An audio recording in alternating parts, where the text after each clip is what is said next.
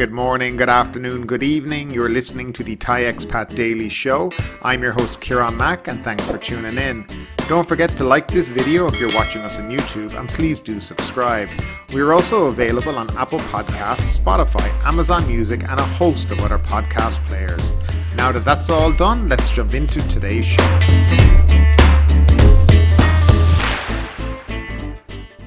Well, hello there and welcome back to the Thai Expat Daily Show. Today is Thursday, the 9th of June 2022, and it is obviously great to be back on the show yet again. We've had a few weeks off, we've enjoyed our time, and now we have to get back to do a little bit of work with the Expat Daily Show.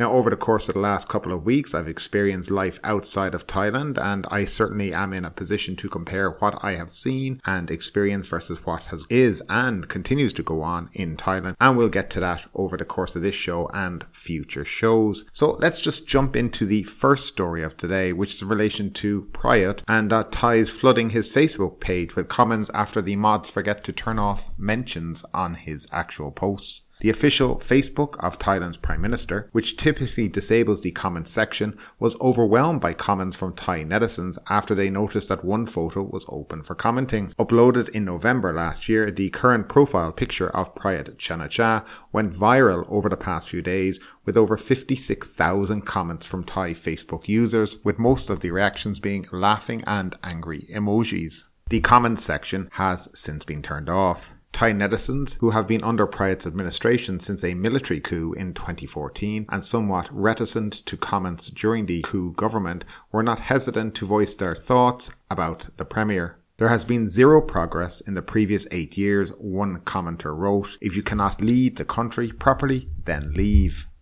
Another one questioned why Prayut is not ashamed despite his lack of leadership abilities. You should resign right now. The only suitable role for you is the country's burden, the user said. Referring to his visit to Phuket this week, Prayut said in the page's recent post that he aims to transform Phuket to become Thailand's tourism centre over the next 5 years, particularly the wellness hub that would serve overseas tourists in the post-COVID era. But those comments on the page suggest that his role as the country's leader should come to an end as soon as possible.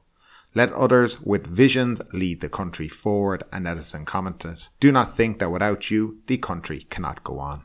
And that seems to be the general thought of many Thai citizens now in relation to their Prime Minister, that he basically is a lame duck Prime Minister, that he has no future in this country. And his current thoughts about, speaking about democracy and talking about other people getting elected when in fact he's never been elected as the Premier of the country. He's been elected by a military government and a military-backed Senate. So, in fact, he has never run for election and he's never been chosen by the people to be the Prime Minister of this country. I think when your page receives 55,000 plus comments and the majority are negative, you should start to look at that and think to yourself, maybe it's time to resign and let someone else take over. Now, we are fully expecting a general election by the end of this year or at the beginning of next year, because that's the time that one will be due. And hopefully, if the Bangkok governor election is anything to go by, we will certainly be seeing a lot of change here in the country. And moving along, Thai Army spends over 7 million baht to test useless GT200 bomb scanners. The National Science and Technology Agency has been asked to test 700 GT200 bomb scanners purchased by the Thai Army over a decade ago to determine whether they work. Party list MP Rangsin Rome said that he does not understand why the army has to test the fake scanners, which have already been proved completely useless. Anyone can test a scanner with just a screwdriver, without the need to pay 10,000 baht apiece, he said. The Move Forward Party from Changsha province said that about 14 years ago, several state agencies purchased several hundred GT200 bomb scanners, including 757 for the army alone, and they all have been discarded as useless. He wonders whether the 7.5 million baht spending of taxpayers' money was to actually clear a few generals responsible for the procurement of the devices of any wrongdoing. Assistant Professor Jasada of the Faculty of Science at Chulalongkorn University, who tested the GT200 bomb scanners about 14 years ago, said in his Facebook post on Friday that the devices are just two pieces of plastic glued together with an antenna attached and no internal mechanism or battery. He claimed that he was involved in previous tests conducted by the Electrical and Electronic Products Testing Centre of the NSTDA, in which the scanners failed to locate a test explosive device. Jasada also said that there were no point in new tests on devices which should have been dumped or destroyed. The Defence Ministry spokesman claimed yesterday that the new tests were recommended by the Office of the Attorney General because it needed solid evidence to be presented to the court to prove that the devices are useless in its case against the company and its executive for the sale of the devices to the Army. The Army bought 757 GT200 bomb scanners at a total cost of 683 million baht. In its Facebook post last night, the NSTDA claimed that it had meticulously tested the bomb scanners in accordance with international standards, and the amount it charged is much lower than which would have been charged by a foreign lab.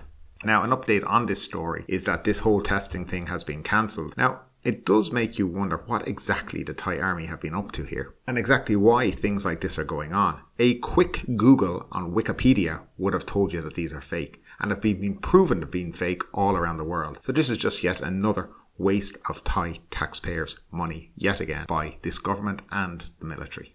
Now moving along and following up on a story that we covered about 6 months ago, life imprisonment for police who tortured suspect to death. 6 policemen, including the former chief of Muang Nakhon Sawan police station, were sentenced to life imprisonment on Wednesday for torturing a drug suspect to death with plastic bags placed over his head. The Central Criminal Court for Corruption and Misconduct initially gave them the death penalty.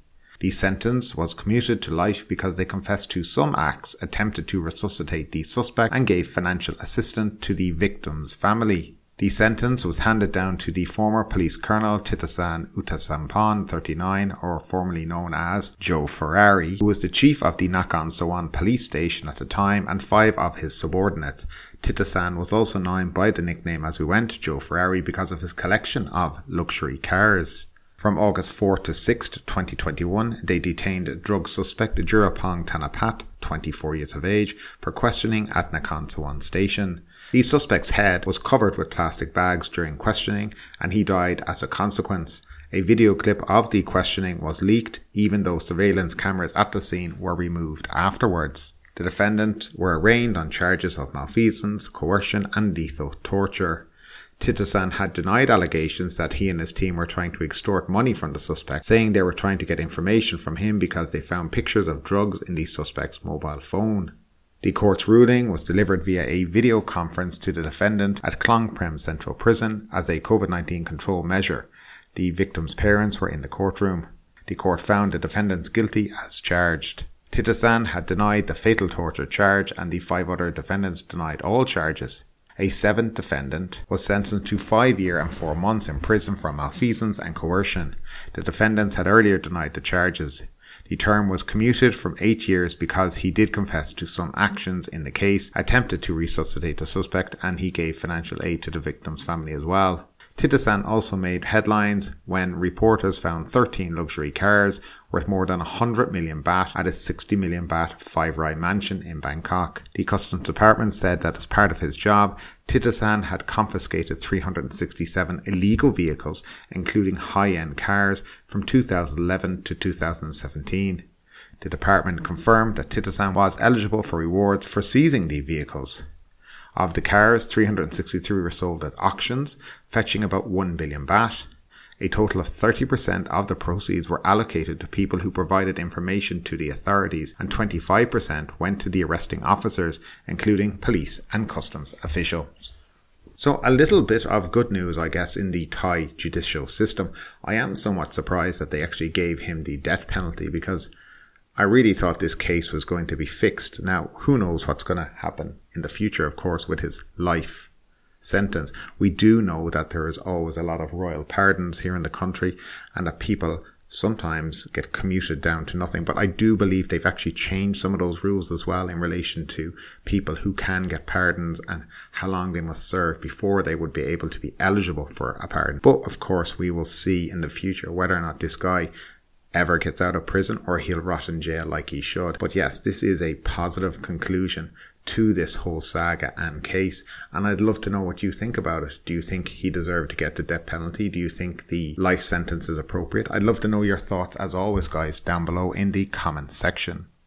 And moving straight along, Governor gets backing to extend nightlife hours to 2 a.m. Tourism operators are supporting the Bangkok Governor's proposal to extend nightlife hours until 2 a.m. and lift the outdoor mask mandate to boost tourism demand and attract workers back to the industry. Allowing things to get back to normal, especially nightlife, is the right move to improve the economy and tourism demand after many destinations have already ended restrictions, said Marisol Sukhasal, president of the Thai Hotels Federation. Bangkok Governor Chatchart Sitapunt wants to extend operating hours of entertainment venues to 2 a.m. from midnight. He also suggested mask mandates in public areas and open spaces be removed as caseloads in the capital subside. Mr. Chatchart is expected to submit proposals to the Centre for COVID-19 Situation Administration for further approval. According to the Hotel Sentiment Index in May, conducted by the Thai Hotel Association and the Bank of Thailand, 164 hoteliers were polled from May 11 to 25th and indicated the hotel employment rate has increased by 68% to the level of 2019. However, 54% of hotel respondents face shortages of skilled workers as many experienced staff permanently left the hospitality business. Ms. Marisa said 43% of respondents hired more temporary staff at the same salary rate, 21% froze both employment and salaries, and 18% increased salaries to attract new workers. Some hotel workers want to go back once business significantly rebound, which could be around the final quarter, she said. The labour shortage might be solved by then. Most hotels are worried about higher operation costs, weak demand and limited operating hours of some businesses or tourism sites, according to the poll. Ms. Marisa said extending hours for nighttime entertainment venues and ending compulsory mask mandates will support sentiment, but the industry still wants the Thailand Pass system to be removed to create greater flow of tourists. As of May 31st, the number of foreign arrivals this year stood at 1.3 million, of which 123,000 came from India, followed by the UK at 96,000 and Malaysia 78,500. The president of the Tourism Council of Thailand said that there is an urgent need to return to normality so tourism-related businesses can regain financial stability and win back the confidence of their workers. Mr. Chaman said relaxations on night entertainment venues and outdoor mask rules should not only be adopted in Bangkok but must be rolled out nationwide to show Thailand's readiness to welcome tourists. Now, this is something that, after being abroad for the last couple of weeks, I can certainly relate to. Wearing masks in Europe is gone. People just don't do it anymore. Life, as I can see it, and especially in my own country of Ireland, and I've been to Spain and other places, people have gotten back to normal. They don't talk about COVID anymore. They just get on with life. They don't talk about endemic status so we can all return to normal. They've just gotten on with it. And that's exactly what Thailand needs to do right now. Instead, what Thailand is doing is still creating barriers so people can return to normality. I have to say, one of the most enlightening things for me was when I got off the plane at Dublin Airport was removing my mask and not having to put it back on over the course of my holiday because nobody else was doing it. Yes, there was a couple of people here and there, obviously older people or people who had underlying illnesses and they were maybe prone to more heavier sicknesses due to contracting COVID, but the majority of people had no masks on. And everybody was happy. This weirdness that Thailand has created due to COVID is really needs to stop. And Thailand needs to get back to a normal life, which can be done. We don't need endemic status anymore. We don't need to be talking about COVID and releasing daily numbers anymore. This all needs to stop. And Thailand needs to move on. But of course, the longer they continue to do it, the longer they continue to have these silly rules and regulations, the longer tourism in this country will certainly suffer. We had last week the absolute shit show going on in Phuket where the governor on a Tuesday released a new order saying that no more did you have to wear masks outside. And then the next day it was rescinded and saying, yes, you have to wear them again. This is all the craziness of what has been going on over the last number of months here in the kingdom, and things definitely do need to change. Now, I'd love to know what you guys think about it. Do you think it's time Thailand just stop this nonsense and moved on, which I think most people do? Or do you still think there is a need to be cautious? As always, I would love to have your opinion down below in that comment section. And keeping on the same vibe of tourism, the minister wants the Thai Pass axed. Tourism and Sports Minister Piyapat Ratchabakaran said he will ask Prime Minister Prayut Chan-o-cha to propose that the Thailand Pass registration scheme be axed at the next meeting of the Centre for COVID-19 Situation Administration. Mr. Piyapat said he estimated that once the scheme is lifted, the number of foreign tourists will rise to 30,000 per day, which would assist with Phuket's economic recovery. The number then may go up to 40 to 50,000 later in the year. In the past, the highest number of daily arrivals was 100,000. We have to fight to reach this target again, he said. The minister was speaking while in Phuket, accompanying General Prayut on a visit to the island's province yesterday to inspect the implementation of education and tourism policies. Mr. Piyapat said while General Prayut is in Phuket, he would ask them to propose this at the next meeting of the CCSA for the Thailand Pass requirement to be lifted. At present, foreign tourists must still apply for Thailand Pass registration with a need to provide passport and vaccination details and a $10,000 health insurance policy. Thai nationals are no longer required to apply for such registration. After the lifting of such measures, Mr. Piyapat believed that the economy will gradually recover, particularly hotels, restaurants and rental car businesses. The country is expected to generate revenue from the spending of domestic and international tourists for about 1.5 trillion baht this year. The government and the ministry will try to attract about 10 million tourists this year, he said. Thailand broke its annual tourism record with 39 million tourist arrivals in 2019, up from about 38 million the year before. Meanwhile, General Prayut yesterday expressed his confidence that tourism in Thailand will recover. As the number of foreign tourists gradually increase, the lifting of entry requirements will facilitate tourists, he said at the opening of the Thailand Tourism Congress 2022. And all this is common sense, and you don't need any kind of an education to be able to guess that if you get rid of the restrictions, tourism numbers will increase. And let's hope that the government this month will act, and that on July 1st, the Thailand Pass will be no more and something we never have to talk about again. Now speeding along, Japan to ask foreign tourists to wear masks, take out insurance. Sound familiar? The Japanese government said Tuesday it will ask foreign tourists to wear face masks and take out insurance to cover medical expenses in the event they contract COVID-19 as Japan restarts accepting visitors in stages later this week. Japan's tourism ministry has compiled guidelines for travel agencies and hotels ahead of Friday's resumption of accepting arrivals for the purpose of tourism. Entry will be initially restricted to guided tours from 98 countries and regions presenting the lowest risk of infection, including the United States, Britain, China, South Korea, Indonesia and Thailand. Understanding of the guidelines and compliance will lead to the smooth resumption of inbound tourism and its expansion. Land Infrastructure, Transport and Tourism Minister Tetsu Saitu told a press conference on Tuesday. Under the guidelines, travel agencies will gain the consent of tour participants to comply with the measures by explaining upon sales or reservations of tours that they will not be penalized for failing to comply but may not be able to take part in tours. The guidelines also state that travel agencies will set tour routes to avoid crowded areas and select facilities that thoroughly implement antivirus measures and gather information on multilingual medical institutions and hotels for isolation. While in Japan, the agencies will transport tour participants found to be infected with the novel coronavirus to medical institutions and support them until they leave the country. They will also ask permission to notify them if they are found infected with the novel coronavirus within a week after returning home. The agencies will keep records of the tours, including places they visited and where they sat in public transportation. If participants are found to be infected, they can quickly identify close contacts who need to be isolated. Those who are not close contacts will be able to continue their tour. Ahead of the resumption of tourist travel, Japan has conducted test tours for inbound travellers from the United States, Australia, Singapore and Thailand. The Thai group's tour was suspended after a participant tested positive for the virus. The country has been gradually easing restrictions of the entry of foreign visitors, seeking to match other group of 7 nations after coming under fire at home and abroad for its tough border controls. But it is likely to take some time for the country to reopen its borders to individual tourists as concern lingers within the government over the potential resurgence of infections. Japan on Wednesday doubled its cap on daily arrivals to the country to 20,000 and allowed most to forego coronavirus tests and quarantine periods. The forthcoming guided tour participants will be included in the 20,000 per day arrival quota.